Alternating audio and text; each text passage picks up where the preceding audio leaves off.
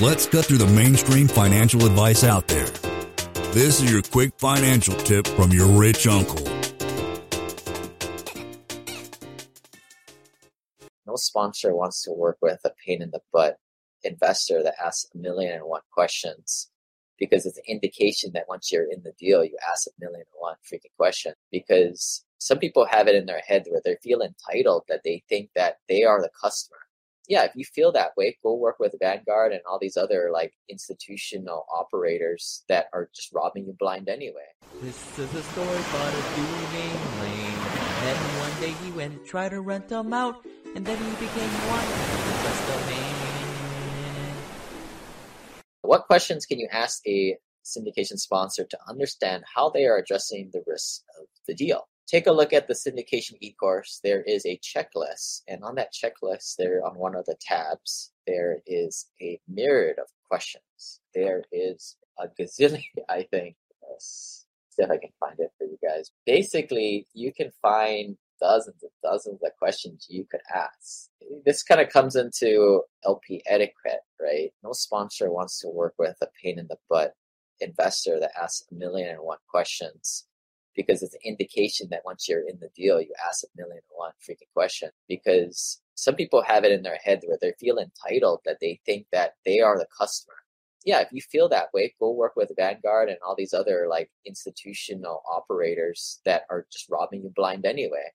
They have all the money and the bandwidth to spend a whole bunch of money on investor relations staff who graduated with a psych degree the year prior. As far as working more directly with smaller operators where you have better returns, better security, it goes both ways. The dating goes both ways. You're dating the operator as much as the operator's dating you.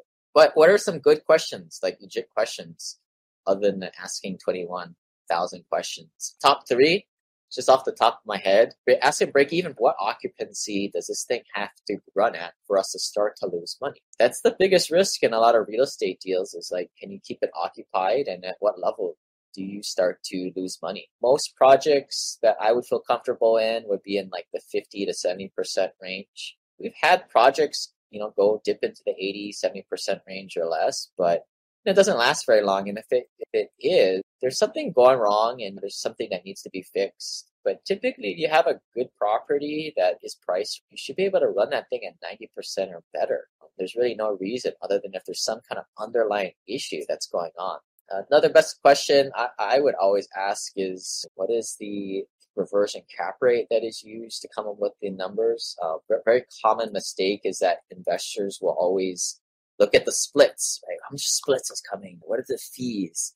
But as I tell a lot of my family office guys, like, it has nothing to do with that. Look at the deal, how the deal stands on its own. Who cares if you have 90, 95% of the deal and the sponsor only has 5%, which is another issue, right? If the sponsor's cut is so low, the sponsor doesn't care after a certain point. They're not going to run it like it was their own, because it isn't. They only own 5% of the deal. But yeah, make sure the deal's going to stand on its own. And again, like, what assumptions are they using? To me, the biggest assumptions are, what is the reversion cap rate being used as the assumption? What are you assuming the rents are going to go to? Does that make sense? Or is it just overblown? And from that point, you can get a sense of where the sponsor's head is at in terms of how conservative they are. Don't buy the whole underwritten conservative nonsense. Really, what is the numbers that are being used? If someone had to really push me on a third thing, track record. It's hard to verify track record as a passive investor, but then again, it's not really a question that you should be asking the sponsors. It's a question you should be answering from your network who's already invested with the sponsor. A lot of these questions should be answered. You shouldn't need to ask the sponsor these things, in my opinion.